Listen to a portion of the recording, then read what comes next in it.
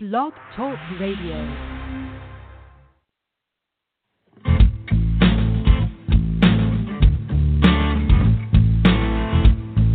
Own it, addicted, not proud, but that was me. And when I face it, I take back a little dignity, not looking for excuses. I just want to be free from the power weakness had on me. Free, free, free, free, free.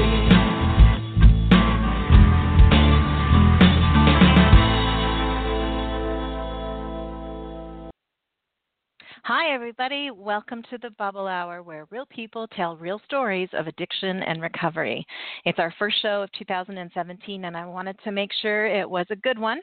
After being silent on the air for so long, I thought I'd better come back with a bang, and who better to bring back on the air than the one person that I get more emails about, the founder of the Bubble Hour, and a voice that I know you all know and love and miss very much, our dear friend Ellie. Hi, Ellie. Hi, Jean. It's so great to be back. Thank you so much. Oh, so good to hear your voice. We've all missed you so much. I've missed you guys too. Yeah. So I want to get right into asking you the questions that I'm getting emails from people saying, where'd you go? How are you? Is everything okay? When are you coming back? Blah, blah, blah, blah. So we're just going to move through some of those questions that are getting sent in. So first things first, the burning question that everyone wants to know, Ellie, are you okay? Well, I want to start by saying it's just unbelievably touching to me that people take the time to email about me and ask about me, and it's definitely something that you find in the recovery community that really makes us special and unique. And I've gotten a few people that have reached out to me directly as well. So from the bottom of my heart, thank you everybody for your concern and your inquiries and things like that. And I am okay. I'm doing really well. It's been a challenging couple of years in a lot of different ways. We can get into more detail in a lot of this depending on where the conversation goes and how it progresses. But back in 2014, I think, as most of you guys remember, I had a relapse that really made me realize that I wanted to go to longer-term treatment. And so I went to a 90-day all-women's treatment facility, and it was an absolutely life-changing experience, and it really sort of helped me on an inner journey of exploration about a lot of the things that were kind of behind my alcoholism. You know, I always sort of believed that I drank because I was an alcoholic. Like, to me, finding a reason why I drank seemed like kind of a shortcut or a scapegoat or something, and that I really hadn't been willing to do some of the harder work to dig deeper and look at some of the issues that might have led to my alcoholism, even though I do believe there's a biological root as well, but the environmental and mental health issues that were definitely making it difficult for me to stay sober. And I know that I took a bit of a hiatus, certainly while I was in treatment and then for a while after. And one of the areas that I was looking at, and as I looked at my overall recovery, was the work that I had been doing in recovery advocacy and my own blog and the Bubble Hour and a lot of the things that were so incredibly important to me and still are, but may have been serving as kind of a deflection from my own individual recovery to be involved in other people's recovery journeys instead of my own. So I took some time before coming back to the recovery advocacy world. And even then, the space that I was really most interested in being involved in was this podcast, because I think it's an incredible medium and I think it reaches a ton of people. And I think that it's a real asset to the work that we do. And it's a little less interactive for me as an individual. When I'm blogging, I'm telling my story, and it's very focused on me. And I kind of lost myself in the kind of public persona. I think it's impossible to be in the public eye and not sort of develop some kind of ego-based persona, not necessarily in an arrogant way, but just in a very me-centric way that I didn't find very healthy for me. And I found these podcasts, because they're topic-driven and story-driven and not revolving around me, to be still very additive to my recovery. And forgive me if I don't have the time frame right, but I came back to the Bubble Hour and we did some episodes. And around the time that I left treatment, I got divorced or separated, and my that was a really, really trying time, and it was a time of deep personal exploration. I had a DUI that required me to lose my license for over a year. So I took about a 12 to 18-month pause where I just really focused on myself. Couldn't drive. I was very reliant on other people to help me, which was very good for me. I was newly single, a single mom. It was a time of great rebuilding. And really, I went back to work for the first time in, 12 years before my daughter was born. And what I found that happened was that right about the time I got my license back and was very grateful to have a lot of the major losses and wreckage to be ironing itself out. I got a terrific job at a terrific company that was going to be 20 hours a week and a punch in, punch out kind of get well job. And within 3 months, I had taken a promotion there and was working full time. And I was kind of doing my world domination thing where I'm taking care of 2 kids and I'm working full time and I have a foot in the recovery advocacy world, and I was doing my jewelry, and I was turning very slowly but steadily, turning the volume up again on all of the things that kind of keep me busy, almost manically busy. Mm-hmm. And I call it now my regulation problem. I just have unsurprisingly, I have a hard time doing anything in moderation, even things that are good for me and even things that on the surface seem to be really healthy and productive. And so about 6 months, maybe 7 months into that new job and getting adjusted to the kids having 2 different households, and the pace was just absolutely insane. I pretty much found myself having a complete and total nervous breakdown even in sobriety. I mean, it was an absolute wheels coming off the bus. My anxiety and depression were through the roof. I couldn't function. I just woke up one day and I didn't even call work. I didn't get out of bed. I didn't go to work. I've never, even in the worst of my alcoholism, experienced anything where I basically just shut everything down like that and kind of curled into the fetal position and felt very sorry for myself and thought, I guess I'm somebody who just can't do things. I just can't be part of the world. And it was an incredibly, incredibly scary experience because and I was used to,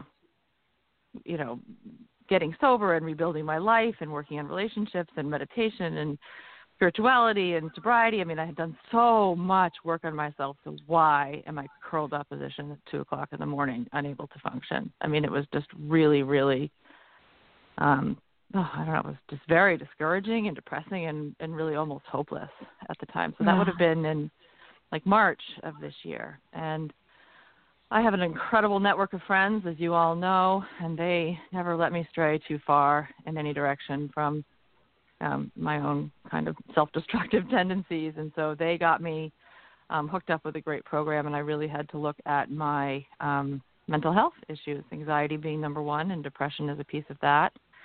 And I left the job, and I checked out of all the other things I was doing to kind of keep busier than I needed to be. And I had to sort of surrender to mental health issues just like I had to surrender to addiction.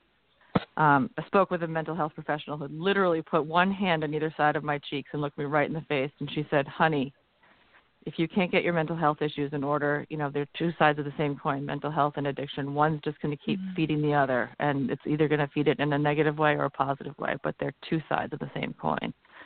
Wow. And I've been struggling with both for so long. They're just sort of how I felt. I felt anxious a lot, but maybe I'm just an anxious person, or I did not really understand that this was something that I had to address, not just medically, but in the way that I conduct my everyday life.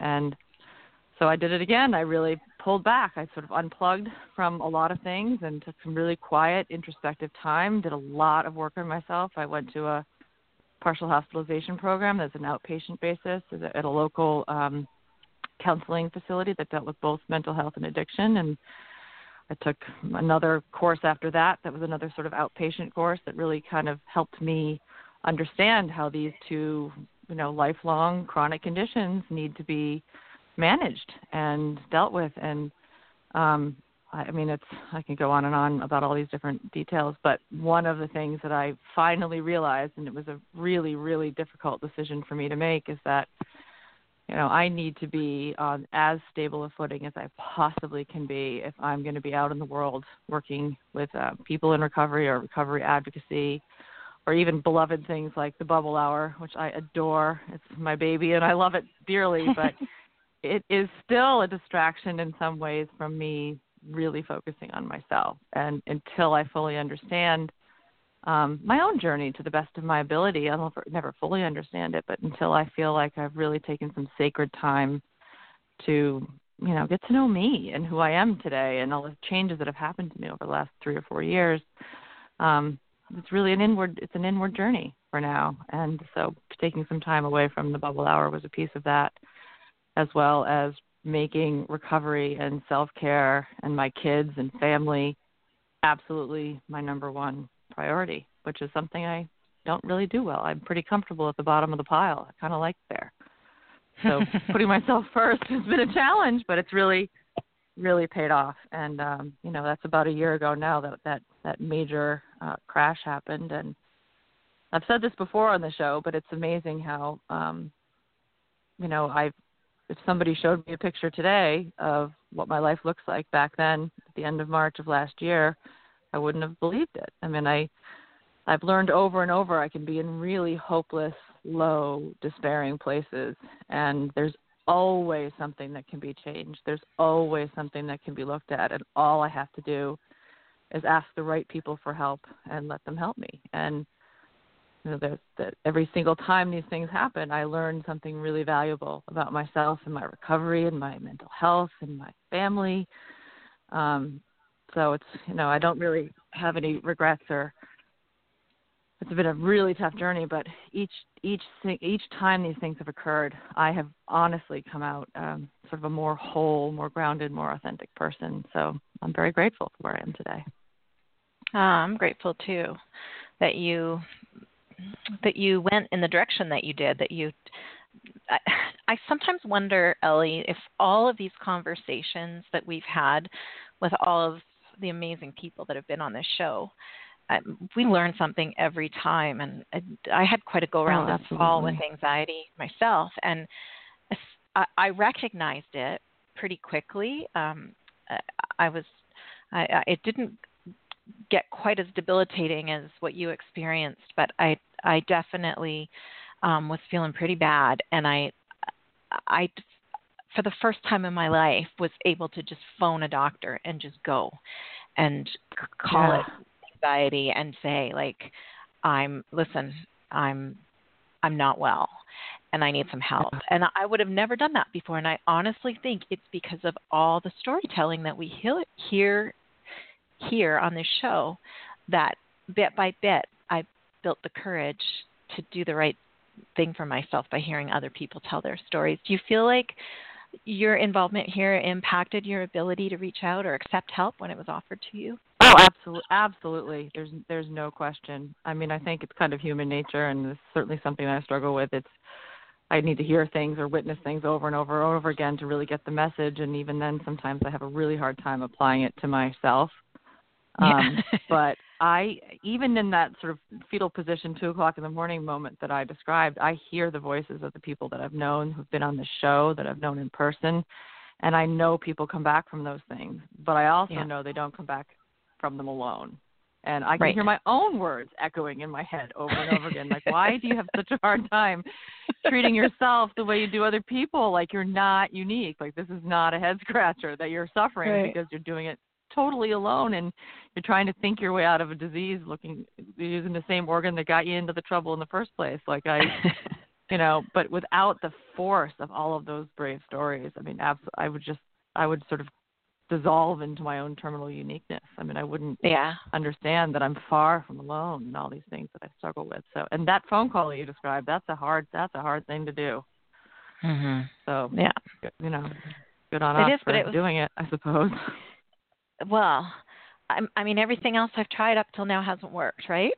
I mean, I usually have to get to that point before the phone is used. Yeah.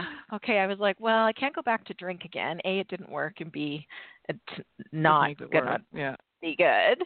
And yeah, like I don't want to eat a tub of ice cream, and like I just all the things I used to do, I'm like, they don't work. I figured that out now. Yep. And Yep. Let's try something we haven't tried before. Right, and just like that moment of surrender that I described too. Like I it's not that I need a label to come to terms with something. I don't even think that I'm putting myself into any specific category. But it was that moment of, I can't do this anymore. I can't. I don't even know what the this is yet. Can somebody please tell me what the this is? I just can't do it, whatever it is. And becoming more porous and allowing people into my life who can say, I've seen this 1,000 times and I know what you need to do and you're going to be okay. Like, that's what I needed to hear. And that whole process you describe of just adding more and more and more to your plate, you tried to set up, a moderate amount of work and activity and blah, blah, blah, but you just keep taking on more. And that, I totally understand that. And one time on this show, you said, I love 0 and I love 10, but I really suck at 5. And that's just gone through my mind so many times. It's like 5 is okay. And I think that I have judged people that are okay with 5 as sort of being like, okay with mediocrity or something. Right. Yeah, I can Instead get very of being judgy good about with it. themselves. Yep. Yeah.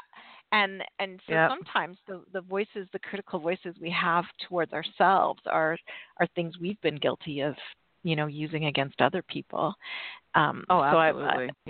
I sure recognize that I tend to do way too much because I want to ward off criticism. I think it's my gut instinct is like, if I'm moving at the speed of light, you can't catch me to criticize me, Absolutely. Your dart can't hit me. My therapist actually, she gave me a terminology that I've latched onto about that phenomenon. She says I have a manic defense. Oh, I'm writing that down. It took me a while to fully understand all of that, but it basically is, and so my depression can actually look a lot like mania. Yeah. But it certainly is. It's a defense against emotions I hate, like anger. God, I had a lot of anger and I was stomping around telling everybody how okay I was and how, I'm a bigger person and I'm not angry. And wow, I was really pissed off. I'm fine. What's your problem? And I was, exactly.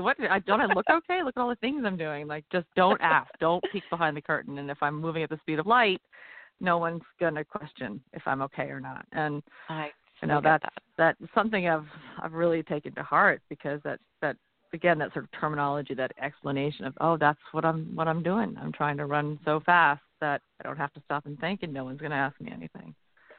So manic defense, that's a really interesting phrase. Is that like an actual, thing? Like, did she give you tools to deal with that? What did you learn about that?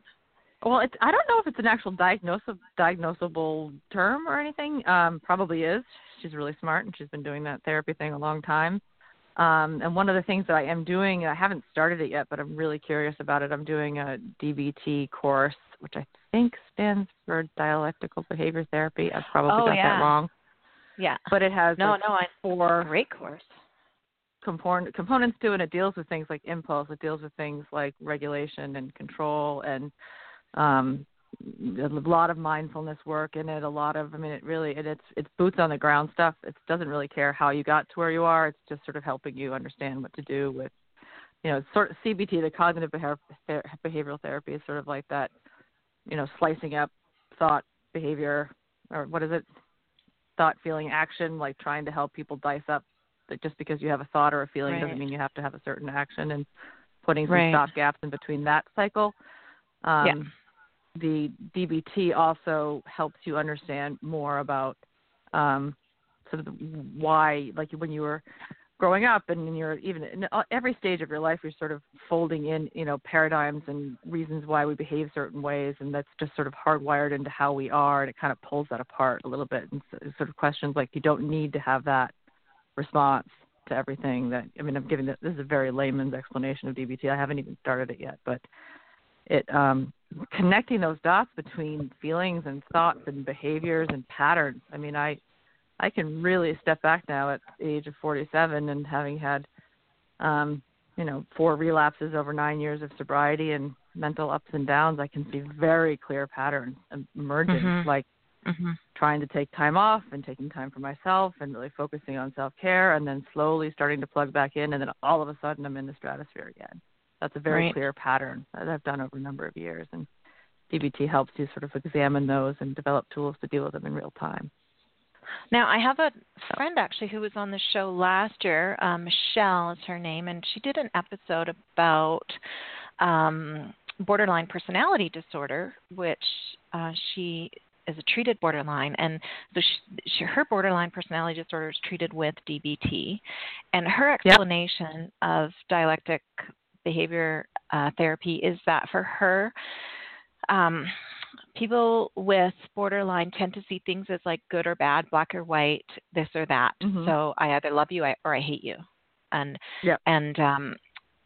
you're either like with me or without me, kind of thing. And so DBT helps her see the spectrum of gray that's in between the black and white, and has taught her to learn and live in the gray, because that's where emotional self-regulation comes in. And exactly, it's it is a really powerful tool. And I mean, I was just thinking today, I didn't know you were going to mention that. I didn't know you were doing that treatment. I didn't either.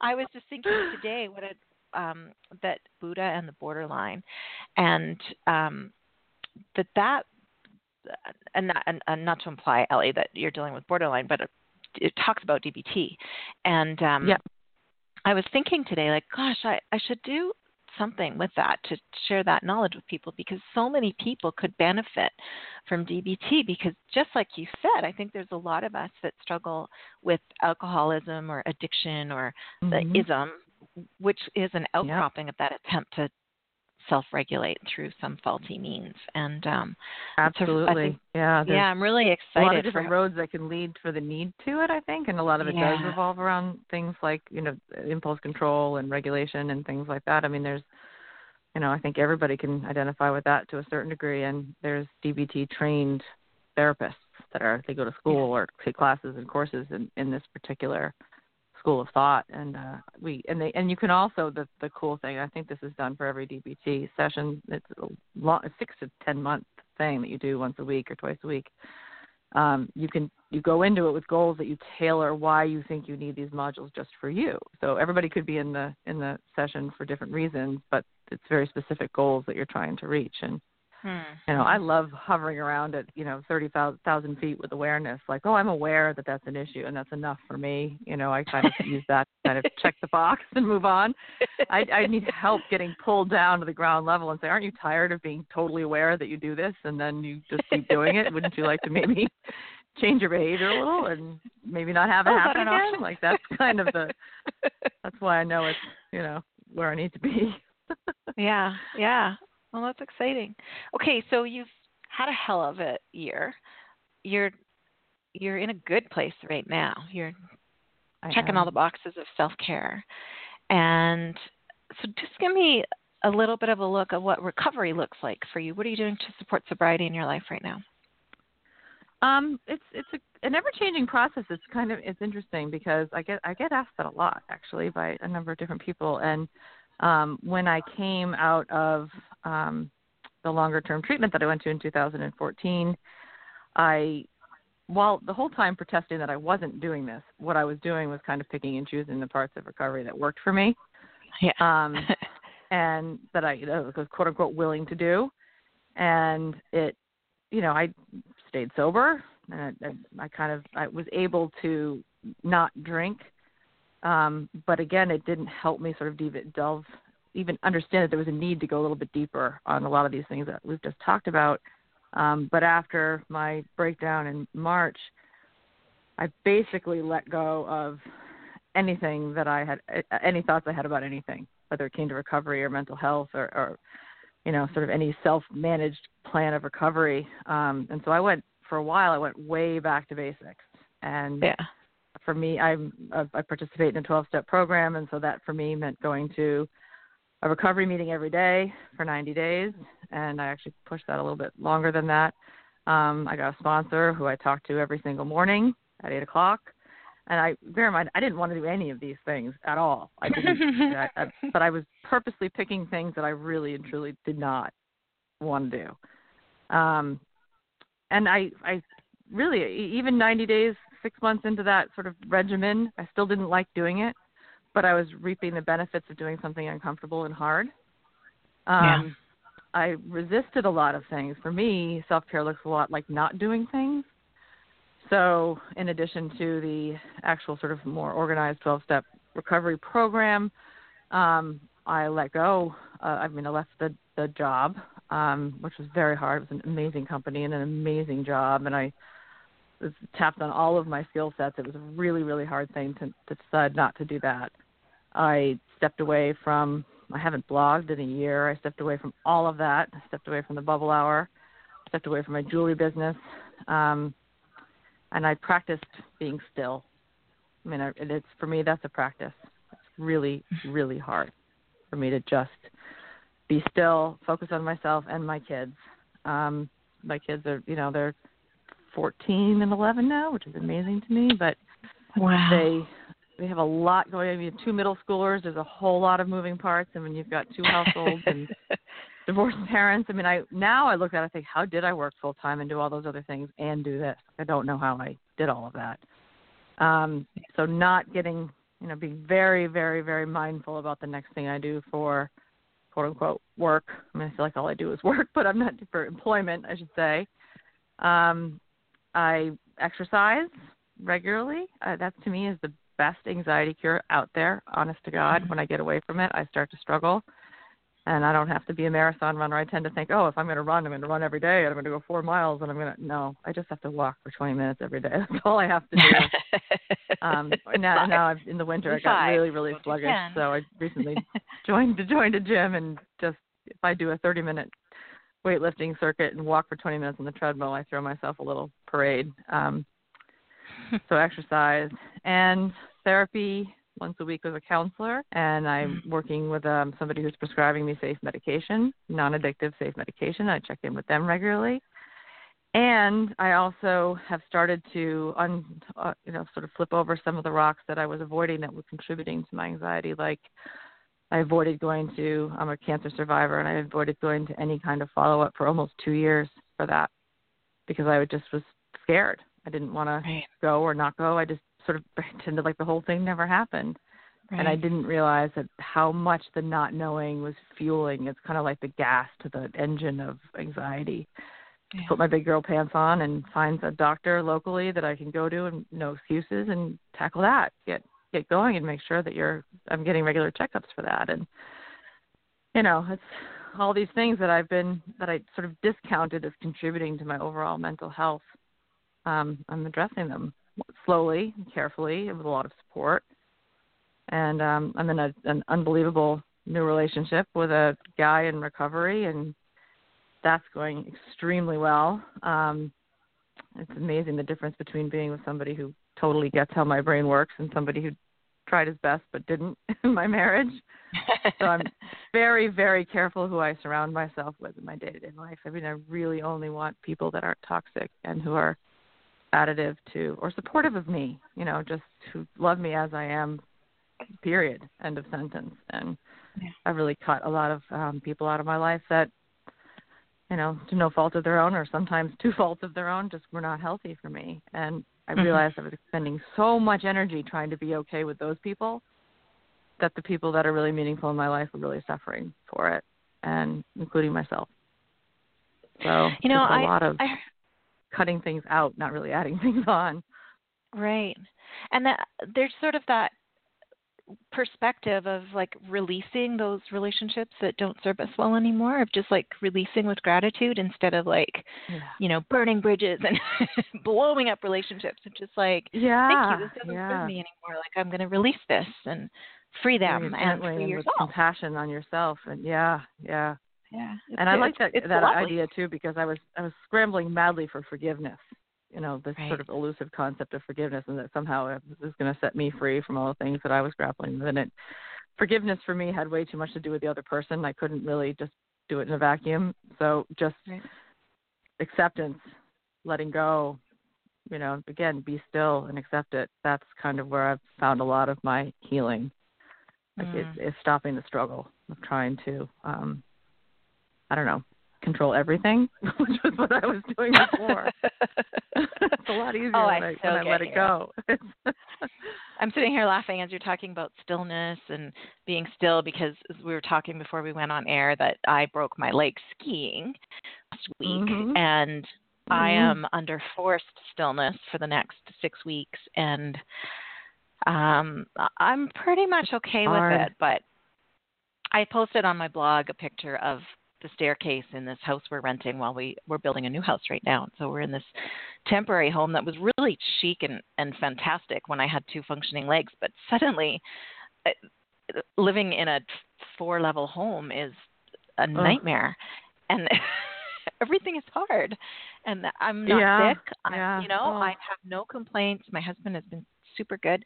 But wow, I just, I can't, even though my office is at home and I could just sit in my pajama pants all day with my foot on a pillow and work at my desk, I can't do that. My body won't let me do that. And I have to go and lay down every, 40 minutes at the most, at the least. I mean, so I'll tell you, stillness is that would have been torture to me had I not gotten to the place where I could just tolerate stillness with myself, or tolerate. It's a practice. It is. It is not something that it's not just the absence of motion. I mean, it really is something that is hard for.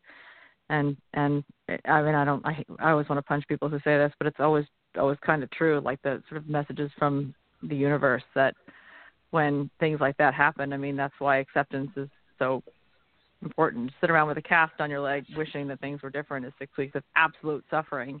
But to have a cast on your leg and practice stillness and, sort of lean into the limitations and maybe watch a little more TV or indulge in more tea or something. I mean, that it's that practice of I'm the only one who can control how I metabolize the experiences that happen to me. I mean, that's kind of what mindfulness and stillness looks like for me. Not that everything's not chaotic or not the way that I want it, but it's just letting it plunk into my lap in exactly the shape that it's in and not trying to fight against it, whatever it is.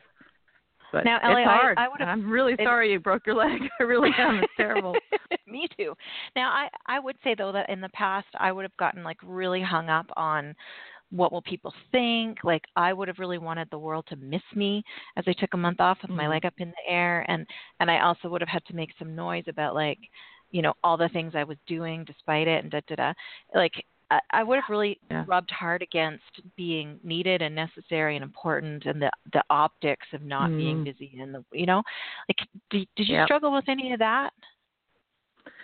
Oh boy, it's so interesting that you bring this up, because I was having a long conversation the last few days with my boyfriend about this, and I talked to my therapist about it a lot too. That I started a blog in 2008, and I kept it for years and years and years, and that Facebook memories function, 3 years ago today, you posted this, that pops up on my feed all the time. And these days it's a lot of posts about when it's very bittersweet for me, because I was posting a lot 3 years ago, and I was, or when I was going through cancer, or when one came up that was talking about my marriage in 2010 and how, he's a straight line and I'm a scribble, and together we're wavy. And there was there's vulnerability woven into a lot of my writing, and none of it's an outright lie. I mean, I was being as honest as I knew how to be. Right. But what I noticed is this propensity I had to just put this sort of hopeful, sort of messagey flourish. Yeah. And the person I'm talking to is me, really. I mean, I ended that post about my marriage, which was, I couldn't see how much trouble it was in. I couldn't see that those differences that I was trying to put this nice little spin on were going to rip us apart, really horribly. And it's because there was always some sort of audience in my head. I can't, I felt this kind of weird subconscious responsibility to be hopeful, right, and inspiring, and but not inauthentic per se, because I was doing the best I could with what I had. Right. But there was so much I hadn't looked at, so much I didn't know, and so much denial about things that were truly painful. So this is kind of a sideways answer to your question, but I think that it's one of the reasons I've pulled back from all of that, because the invisible eyes that may or may not be watching, let's be honest. I mean, I don't really. We can look at stats and we can see what things are doing, and that's all interesting. But it was in my head, You know, it was weaving its way through my truths in a way that I couldn't pull them apart. And so I've stopped a lot, even just forget about being a blogger or a podcast host or something. I mean, I'm very limited on Facebook now, and I really have very limited interaction on social media because it gets to me in ways that I can't fully understand until I'm caught up in it. Well, I think it pulls you into that reflective self, that it's okay to be in your reflective self sometimes, but you can't be there all the time. I mean, you have to be pre-reflective other times, you know. Right. Children are so fun to watch because they're completely. I mean, I'm remembering from university the terms pre-reflective and reflective, but I can't remember who the philosopher was that discussed the pre-reflective cogito or whatever. But I do remember those words and how I remember being taught at the time what the difference was, and the awareness has stayed with me of the difference, but obviously not the lesson until later in life that I was spending way too much time. And those lessons evolve and change. I mean, I can see a rock in the road, and I tend to not step around it until I stub my toe a couple of times. You know, I mean, it's very hard to in the things that I don't know. It's such an evolution. It's not a finishing line. These things that we struggle with. Don't you think too that I mean, everybody gets caught in that thing where we're having fun and we're sort of, without realizing it, writing the Facebook status to go with that moment, you know, as we're doing it mentally as it's happening. I was doing that with blog posts for sure. Yeah, and then I'm like, what the hell? Get in this moment. Be here now. Be here now, and just do what you're doing. Yeah. And so I'm curious as what you're doing for creative outlet, because if you're not writing, podcasting, making jewelry, are you feeding your creative soul somehow, or is that on hold? Not as much as I'd like to be. I'm a little afraid of it, to be honest. I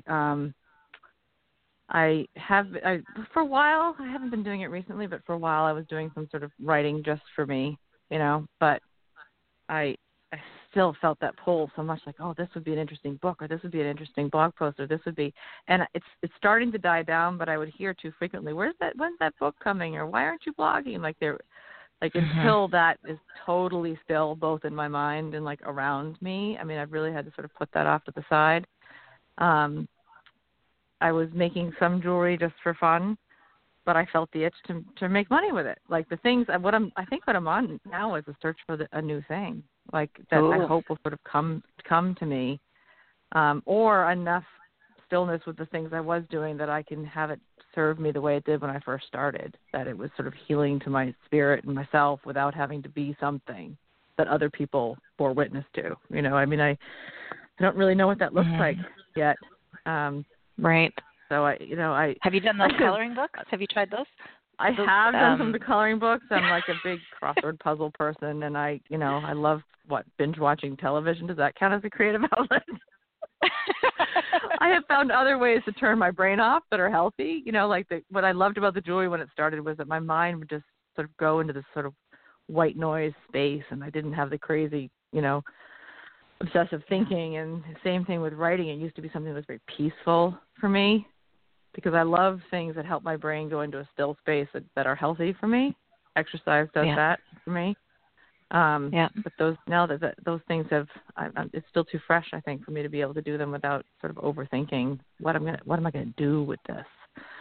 It's hard to I understand to figure that out. So it's and I have to say, I'm also very busy with my family, with my kids. I mean, there's a lot of needs there that I really am grateful to be able to address and be present for. And so if at the end of the day I need to binge watch The Shield or whatever I need to do to be able to turn my brain off, that's kind of my priority.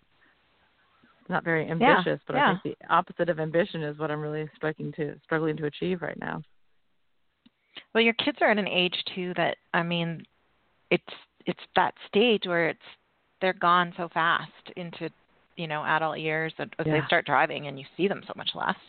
And well, and bigger kids, bigger problems. I remember I have 2 sons that are in their 20s now. Hello? Hello? Hey, are you still there, Ellie? I'm still here. Yeah. Okay. Can you hear me? Oh, things went crazy for. Yeah, I think so. Okay. Are you still talking? There. I'm okay. still here. I think I have you. Okay. Okay. What would I don't Bubble know. Hour be without a little technical glitch? Oh, hey, I'm on one side of Canada. You're on the other side of the U.S. I mean, things go a We're little doing all wonky right. every once Yep. in a while between us. Going to say is that kids at that age, I found with my boys, was that they need you when they need you, but when they don't need you, they would like it if you could just kind of be invisible and just show up with a sandwich. Don't make a big show of it. Set it on the table and back out of the room. But it's a really tricky age where it's easy to think, oh, my kids are independent and they don't need me. But when they need you, they don't. They really need you. You kind of got to be there. Yeah, and so it's a kind of time of life where it's really great for them if you can be there and have that willingness to be available for them. It's really great. Yeah, and I've recently discovered, too, it's not just a physical availability, it's an emotional availability. Like, I need to recharge my batteries constantly to be able to emotionally be there for them in ways that don't overwhelm me. I get very overwhelmed pretty easily. Right. See, that's got to surprise our listeners to hear you say that, because your voice is like so calm and soothing. And when I was in early sobriety and walking my dog for 3 hours a day listening to you on this podcast, and I didn't know you, like, your voice was just so warm and wise, and I would have never guessed that you had anxiety at all or that you struggled at all. You just sound so calm. And well, I hear that I hear that a lot, and it's something I told myself too. I mean, I'm not it's what I'm learning about anxiety. I mean, lifelong really bad anxiety. Like when I was 7 or 8 or 9, I can remember having stomach aches that wouldn't go away, and my parents couldn't leave me alone in a room. I'd have panic attacks. I mean, nobody really knew what they were way back then in the dark ages, but right. I developed that ability to appear calm and to, it's the outsides didn't match the insides. Like for my whole life, it just wasn't the way it was, because I just, that's an adaptation that I made. And so, and even in sobriety, for years in sobriety, that sort of, there's always a low level anxiety going on that I just was normal to me. I didn't even understand that there was an alternative, that I didn't have to live with that. Right. I didn't know I was channeling it into these other manic defenses or whatever it was I was doing. But, since really tackling that head on, but I'm just also, because I'm not somebody who likes unpredictable emotion, I tend to try to be pretty regulated in my outward emotion, because I don't like that kind of emotional unpredictability in other people. So it's something that I work really hard on in myself. Like if I could fly off the handle at somebody, my therapist would like give me a gold medal. She'd be like, if I could just really lose my shit on someone, she'd be like, "You go, like that's great," because that's part of the way that I have historically kind of moderated my own anxiety, is to make sure it doesn't seep through.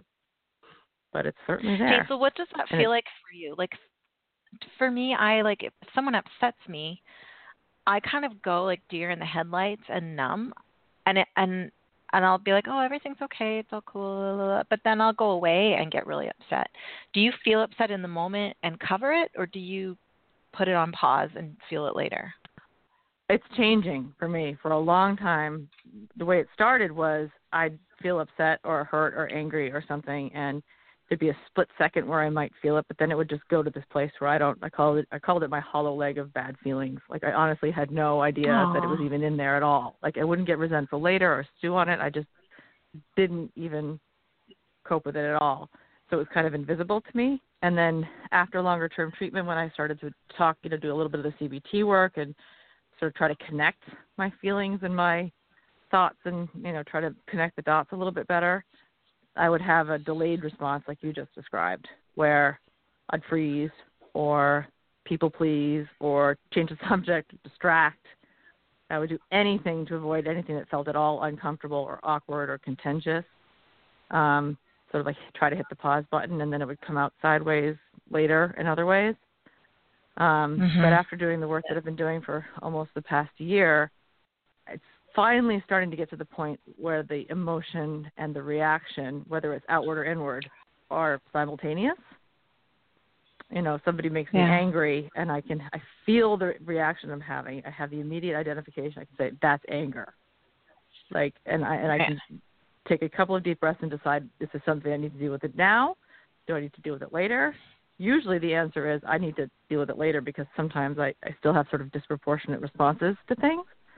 So I try to run it by somebody else, like real or not real. Like, is this something I should be mad about or not mad about? Like, that's still sort of a work in progress for me. Was I actually hurt, or am I just perceiving that I was? Like, I don't really, the reality of it is sort of slow to kind of gel with me. But I'm surprising myself more and more with my inability to, you know, fake a response, like, or fake a non-response. Like, it's becoming more kind of real time for me. It's also coming with the acknowledgement that other people have. It's a huge breakthrough, and to be able to also realize that, you know, this person in my life legitimately hurt me, and I have every right to be hurt. I have every right to be angry. I'll decide how long it owns me, but that's a legitimate response to being hurt, is feeling hurt. You know, the whole disconnect between my experiences and my reactions, it's been a long, long journey to make those things match. And I still like, you know, if a cashier is rude to me, I'm never going to be the person who's like who I am. You know, I'll always be like, have a nice day, and get in my car and be like, wow, she was you know, I'll sort of mutter to myself when smaller interactions like that happen. But I definitely do not let people have any kind of long-term contact with me, or any contact with me, if there's somebody who's hurting me, and I can finally figure out who those people are. I couldn't for a long time. Does that make sense? Honoring yourself. That's kind of a long-winded answer to what you asked, but that makes good sense. And if you could just patent a system for the rest of us to learn to do that in 2 easy steps, you would be a very rich woman, nice? And you could I could turn it into a business, and we could take over the world, Dean. We could do it. I'm telling you. Yes. See how fast I can do that? You and me. Oh, knee jerk. So we only have a few minutes left, and there's a question that I get asked a lot that I will let you answer. And that question is, are you coming back to the Bubble Hour? You've sort of answered it indirectly, but are you coming back to the show? Well, I will answer that by saying I'm an avid fan and listener. I think what you are doing with the show is absolutely amazing, and I'm beyond grateful that you are able to carry the flag and do such an unbelievable job with the show, because it would be really, really heartbreaking to me if you know, my own need to step away for a while would put the show to bed. So thank you, first of all, for all the hard work you're doing. You're amazing, and I'm just so grateful for that. And I would be happy to be a guest on the show anytime you wanted me or needed me. I'm certainly would love to be able to do that in the future, and then sort of letting the universe decide how things unfold and see what's right and when. But I certainly am always going to be a huge fan and here anytime you need me for anything. But right now you're doing a terrific job, and so it's in your very capable hands. Thank you. I feel really fortunate to be able to do it, and I think one thing that we talked about last year when we were all trying to figure out what we're doing next was we had to sort of say, like, we need to know when the show has run its course, and when you know, when it's time for us all to let it go. And I'm really loving being, you know, running with this right now, and hopefully when it's time, the universe will let us know when it's time to make a change. But I have to say that the number of listeners is up to almost 80,000 a month. And a month. That is we were really excited unbelievable. Isn't it? So when we hit 40,000, that was just at the end when all four of us were still on the show: Amanda, yourself, Catherine, and me, Jean. And we got to 40,000, and our minds were blown, because that's one download per minute, 24 hours a day. So that's kind of an important number. And now that that's doubled to 80, I just think, people have really caught on Unbelievable to gift. Yeah. advocacy Oh, I'm so and grateful. podcasts, and it's so amazing. And the funny thing is that that it's all volunteer.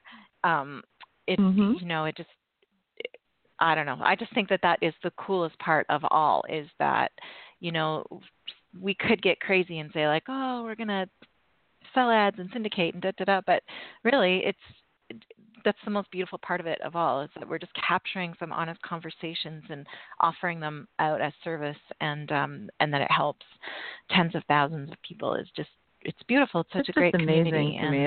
And It's developed so organically and so naturally. Maybe that's part of the beauty of the show and why people are drawn to it. I can't pretend to understand how that many people are listening, but if there's ever a testament to the fact that, or testimony to the fact that, we're not alone and that people really do understand how we feel. I mean, that's it right there. There's so many people who are like-minded and curious and thinking about, just making a connection in some way. And that's unbelievable to me. It really is so cool. yeah. And that it lives forever on Look the what internet. she started. Yeah. Interestingly, I have a theory. That all of our liabilities are just our assets, like dialed way up, like, being nice is great, but people pleasing isn't. Being, loyal is great, but codependent isn't. Like, you take all the things that I am and you dial them all the way up and they become liabilities. Well, being impulsive has served me in many different ways, but the whole idea for the bubble hour came at like 10 o'clock at night on a random Tuesday. And, by Saturday I had a nonprofit in the works, and, I don't do anything small, but I never do those things with any kind of an end game in sight. It's just I have the idea and I want to do it and I want to see where it goes. And and then I sort of but the details I'm not good with that. I sort of let it off into the universe to see what happens. And this was not at all in the cards when I impulsively did all of this. And so I'm just grateful that we've tapped into something that is helping so many people. And it has helped me enormously. I mean, I think I want to underscore the reason I'm stepping away for a bit is not because it has not been helpful or it's been detrimental to me in any way. It's just I'm in a sacred personal space right now, and I've listened to past episodes when I'm going through tough times and heard other people's words, and they've helped me enormously. So it's certainly been additive in my life all the way around. Mhm. Well, it's really cool to hear, because you've helped so many people, and I'm hoping that maybe I'll have you back a couple times this year, since you've said you'll come back whenever I want. I'd love to. Absolutely. Are you busy tomorrow at noon? No, but maybe we can just check in with you quarterly or something and get your thoughts on that would be really nice. on where you're at. Maybe we could rope you in for that, because I know everyone really misses your voice, and I know that. I love it. Yeah. Yeah, that's I could great. talk to you a couple times a year too. That'd be great. Thank you. Yeah, no kidding. Catch up. And I should tell you as well, I'm hoping I almost had Lisa on. So Lisa, our listeners will remember Lisa from early episodes, our Sweet Southern Belle. And she had something come up that took her away from took up her free time for a while, so I'm hoping to get her back to do an episode this year. Amanda has said she would come and give us an update, and I'm sure Catherine will too. So yeah, we'll stay in touch with everybody. Yeah. Yeah. We never stray very far from each other, even though you may not hear us together on the airwaves. There's a kind of very strong connection with all of us, and so anytime we can bring that to the bubble hour, we love to do it. Yeah. Yeah, it's really special, and I guess we kind of would do our recording. We used to do it Sunday nights, and we would have our conversation for an hour, and then, we didn't really think about the way that it impacted anyone else. We knew that people were listening and stuff, but I think now, with the amount of time that's gone by, and sort of looking at the project as a whole, and it's all, I think there's 200 episodes on Blog Talk Radio now, the Bubble Hour, and this is 201. And wow, the impact of that, and community that's sort of come together as a part of it. The people that have been on the show, like I've been at retreats where there's been like, you know, a handful of women that listen to the show and we're like, they're like, oh, I know your voice, like as soon as I walked in, which is really cool because I got to hug these women who were like, you know, listening and they've since been on the show, a lot of them too, and just to make that connection and hear like, you know, how it affected them and get their feedback on the show and like I don't know, it's so beautiful, and we really now can see like the big group hug that is the Bubble Hour, that, you know, the people that we haven't met yet that are listening, like I really hope we all get to meet at some point all 80,000 plus listeners. Oh, wouldn't that be a Bubble Hour retreat? That would be pretty cool. But I'm not allowed to do it, but it's a really good idea. You can show up though, right? I can come as a guest. But you won't be a keynote Don't speaker. let me start doing that, Jean. You need to check in to make sure I'm not doing that. I can really lose myself to that whole project for 6 months right there. Oh, no. Okay, I'm sorry I brought it up.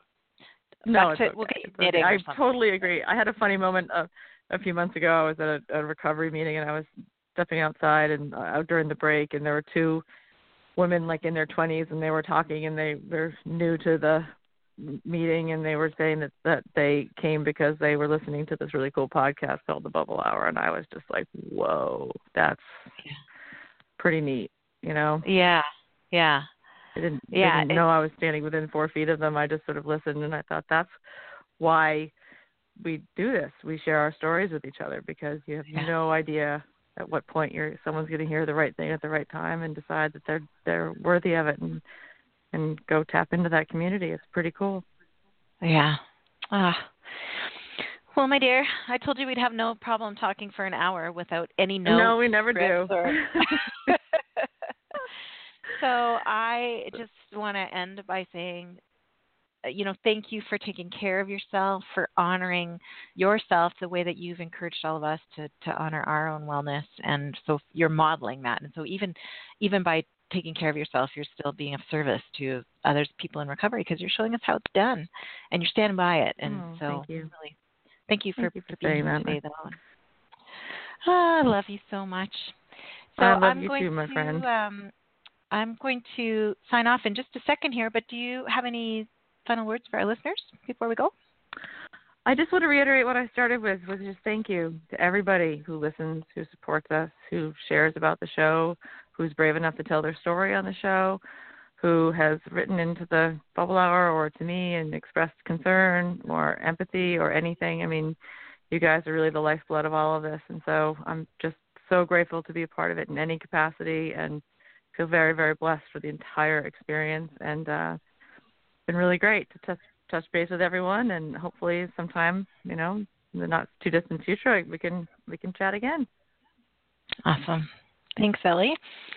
Listeners, thank you. I'm Jean. I write the blog Unpickled. You'll find more about the show there. If you're trying to find our website lately, it is down. We are working on getting it back up again, so I won't even tell you what that is.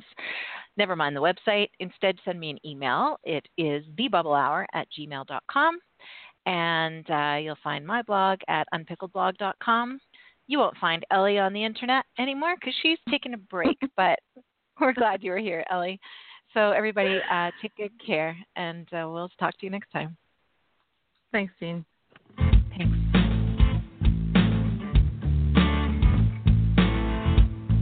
I own it, I did that, not proud, but that was me. And when I face it, I take back a little dignity, not looking for excuses.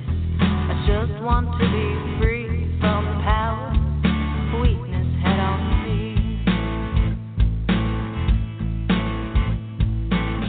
In a dark corner is where shame likes to hide.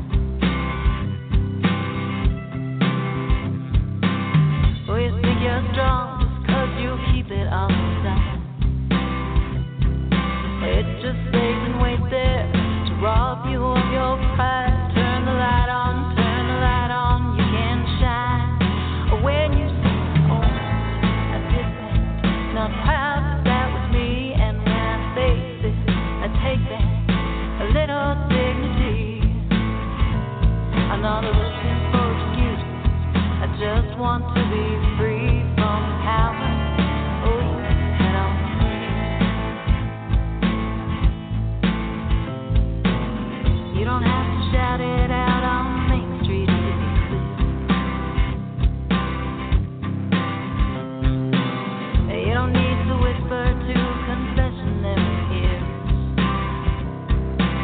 person you should talk to is looking at you in the mirror, and the one who